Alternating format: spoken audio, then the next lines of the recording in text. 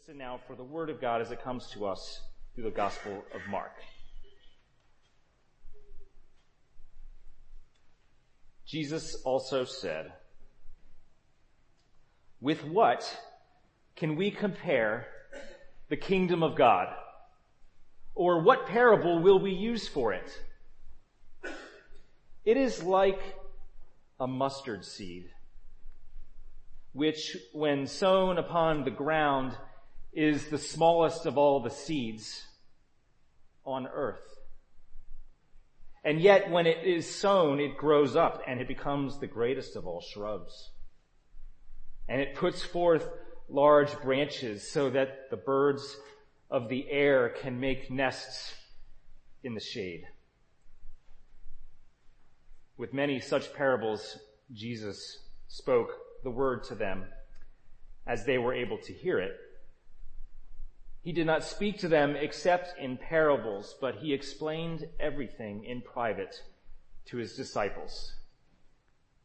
This is the word of the Lord. Thanks be to God.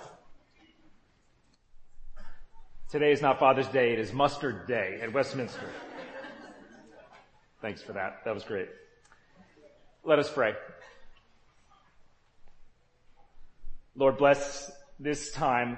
May you speak through these words and the movements and the meanderings of our hearts and our minds as we listen together, as I speak, using words that I pray and do hope come in some way from you, for us, for you. We pray this in Jesus' name. Amen. So if you see Larry, who is away this week, thank him. Larry, who has been here for 14 years, has been leading and guiding this community of faith through periods of growth, through challenges, in a way that Whitney and I and Casey and others who have worked here and work here have grown tremendously. That actually wasn't the words that I meant to say in the sermon, because I want to talk about a different Larry, but we need to talk about the Larry that we know well. And so I just encourage you to thank Larry when you see Larry.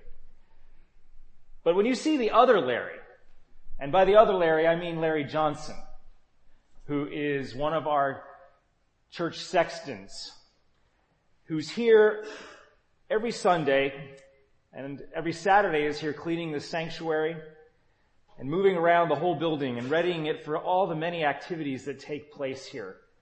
That Larry deserves our great thanks as well. One of his weekly tasks is to put the letters in the sign out front indicating the sermon title of this coming Sunday's sermon. And apparently this week's title threw Larry for quite a loop. Veja Du and the evil of the two lessers. He asked the front desk, "Is that really what Patrick wanted?" And my answer to that is, we'll see how I feel at the end of this sermon. But it was intentional. It was intentional. Veja Du is a term that I encountered in reading a book called A More Beautiful Question, written by Warren Berger. Not that Warren Berger. Only in this crowd would that be a funny laugh line. And Berger references it by virtue of having seen it in a blog post by a Stanford professor named Bod Sutton. All that to say is we did not make this up. Veja Du is obviously a play on the phrase déjà vu. If déjà vu is the feeling that you have when a new place or situation feels oddly familiar, Veja De, I've said it wrong already. Yeah, Veja Du. You should have seen spell check this week when I'm writing this thing. I keep saying, no, it's déjà vu. And I'm like, no, it's Veja Du. So, Veja Du is when you look at something familiar, but it looks new and different. It feels fresh. It's carrying a different meaning. It has a new significance. Marcus Borg wrote a book entitled Meeting Jesus Again for the First Time. And that is a quintessential déjà vu experience, when the Jesus that Borg thought he knew appeared to him transfigured in a wholly different light. Parables, like the one that Jesus shares in our text today, are essentially déjà vu stories. Jesus takes ordinary things like lost coins and dinner parties and misbehaving children, and he uses them in stories to help his listeners perceive their familiar reality in a whole new way. Parables were Christ's way of helping people meet God and to see their life with God again for the first time. Today's parable offers us a kind of déjà vu experience, which begins with Jesus asking his disciples a very beautiful question. With what can we compare the kingdom of God? Or what parable will we use for it? Jesus answered his own question by saying, the kingdom of heaven, of God, is like a mustard seed, which when sown upon the ground is the smallest of all seeds on earth, yet when it is sown, it grows up and becomes the greatest of all shrubs, and puts forth large branches so that the birds of the air can make nests in its shade. Jesus actually talked a lot about mustard seeds in the Gospels, which I suppose is no surprise given his emphasis on the golden rule. Slowly developing golden rule. This week in staff meetings, though, Tara Kane said, Patrick, if you keep doing this, we're going to call you Hat-Trick Punnycut. So I'm shooting for 3 bad puns today. Anyway, as I was saying, the Gospels do include several mentions of mustard seeds. Luke and Matthew have their own versions of this parable in their Gospels. And Matthew has an additional reference when Jesus says, as Whitney shared with the children, if you have the faith the size of a mustard seed, you can move mountains. And the traditional and familiar interpretation of this mustard seed imagery focuses, as Whitney very well did in the message with the children, on the relative size of the seed to the shrub. The message being that in God's kingdom, that which seems small now will soon become mighty in power and glory. We think of the small boy, the youngest brother, David, who became the one who slayed Goliath and became Israel's celebrated king. Through mustard seed eyes, the seemingly insignificant bursts with significance, reminding us that it is in sweating the small stuff that we come to know the big things of love. I don't reject that interpretation today. It remains valid and useful. But it may be time for some déjà vu reframing that can help us to meet this parable again for the first time and also change our familiar understanding of what the kingdom of God looks like and where we may look to find it. For this reframing, we can credit a footnote in the study Bible that many of you have used in your year-long survey courses with Larry of the Old and New Testaments. There's a footnote that tells us, in not so many words, that this parable is not really about the size of the mustard seed or even the magnitude of the shrub that came from it, but the transforming power of the ground. The transforming power of the ground, the earth. Listen again to the parable. The kingdom of heaven is like a mustard seed, which, when sown upon the ground, is the smallest seeds of all the earth. And yet when it is sown, that is, when it is making contact with the ground, becomes the greatest of all shrubs. Jesus seems to be inviting us to focus not so much on the mustard seed itself, but what happens when it makes contact. If you hail generationally from the same era of children's programming as mine, you may remember the lyrics to the theme song for Contact, a science-oriented educational program. Contact. It's the secret. It's the moment when everything happens. Contact is the answer. It's the reason when everything happens. Contact. Let's make contact. It's so obvious, but yet we easily overlook it. That the mustard seed is nothing if it makes no contact with the earth, upon the ground from which it alone may grow. That contact between seed and ground is the answer, is the reason when everything happens. And I believe that this can change, or at least modify, our understanding of the kingdom of God, the kingdom of heaven.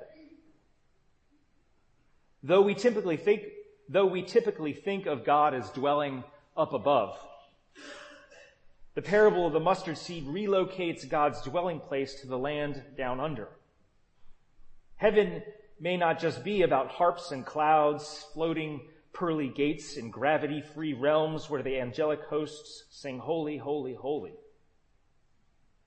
It may be more about dirt and soil, the quiet understory of growth, and the mysterious emergence that happens when seeds make contact with the ground and then bear fruit and grow into the mighty shrub. Of course, there is a great need for the sun and the rain to fall from above. But that rain and that sun accomplish nothing unless first the seed is grounded. So first seed and ground, then sun and rain. The whole order changes. In a recent episode of Malcolm Gladwell's podcast called Revisionist History, we hear about a world-famous harmonica player named Larry Adler, another Larry. Adler was friends, apparently, with the legendary composer Frank Loesser. But apparently, Adler hated Loesser's wife, whom he called, that's right, the evil of the two Loessers. Now, I will confess that I heard that in the podcast and said, that's got to be a sermon title somehow. And then we'll figure out how it relates to anything. This is preaching confessions here today. However, I do believe, if you stay with me, that little quip can show us how order and sequence can really impact meaning. How the difference between the lesser of two evils and the evil of two lessers is very different merely by shifting the order in which you place the words. When Jesus told his disciples how to see the kingdom of heaven, he invited them to change the order, to look down before they looked up, to look down where the seed made contact, to look at the ground where the originating action occurs. That's where the mysterious magic of heaven happens, Jesus seemed to be saying. And it's a total déjà vu. We thought we needed to stand on the ground to look up at heaven, and instead, the action is right beneath our feet. So I want to offer 3 ways that we might participate or meet that action. But I'll begin first with a disclaimer that we must remember the second half of Jesus' question, which was, what parable shall we use to describe this kingdom of heaven? Jesus did not say which definition we should use. He did not say which law or treatise or doctrine. He said which parable. Parables are meant to reframe, to not define. So we are not offered here a textbook on heaven, but a snapshot that helps us to see and picture life with God differently. And I believe that, one, this parable invites us to get our feet on the ground. And here I speak literally more than figuratively. What was the first thing that God said to Moses from the burning bush? Bush, by the way. God said, take off your sandals, for the ground upon which you're standing is holy ground. What was the opening line of our hymn today? All people who on earth do dwell. So do dwell, people, on earth. Make contact. When is the last time that your bare feet made contact to honest to goodness soil and dirt, or maybe even just grass? We're so afraid of dirtying our feet and ruining our carpets that we separate ourselves from the very ground upon which the kingdom of heaven emerges. Richard Rohr, a writer, author, contemplative leader, refers to sin as a closing down into separateness. And with all the concrete on our earth, we become separated from that earth. It's simple, but let's get our feet dirty. See what happens. Secondly, if you are agitated or uneasy about the state of our country or our world, maybe shift your gaze for a moment away from the headlines at the top and move them down below to the footnotes. That is, take a look at the small print actions that can be taken locally in response to big problems globally. The prophet Jeremiah told the exiles who were sent away from their promised land into this place called Babylon, seek the welfare of the city where I have sent you, for in its welfare you will find your welfare. Build houses, plant gardens, bloom where you are planted, in other words. I am intrigued, though I have not read, the new book by James and Deborah Fallows that looks into the footnotes of America, the small towns and neighborhoods where transformation and renewal are happening in ways that offer great hope to the country at large. Yes, Congress, the presidency, the Supreme Court, they all matter greatly. But so do city councils and small town mayors and school boards. So do civic leaders and organizations that are focused not only on the intersections of 16th and Pennsylvania or 1st and Constitution, but the corner of Duke and Patrick Streets, or maybe Cameron and King Streets, just to pick a random few. A lot of people voted last week in Alexandria, at least relatively speaking. Hopefully, this portends greater civic participation in our life here in Alexandria or Springfield or Arlington, wherever you live. It is in the small ground that we shape the big picture. And lastly, in our personal lives and in response to the challenges we face.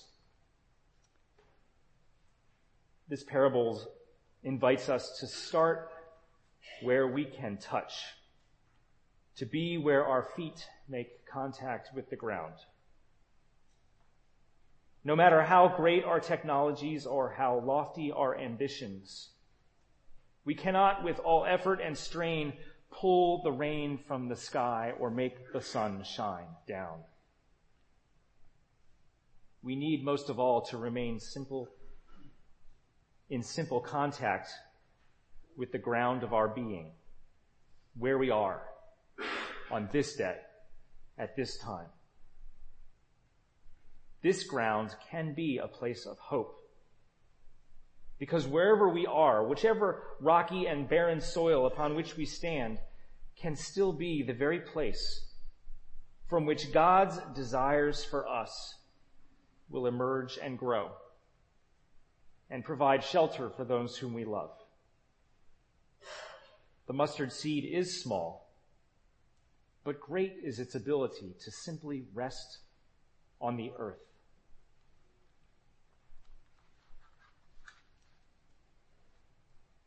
In Richard Powers' book, The Overstory, a woman sits on the ground, leaning against a tree. The tree is saying things to her in words beyond words. The tree says, "Sun and water are questions endlessly worth answering. A good answer must be reinvented many times from scratch. And every piece of earth needs a new way to grip it.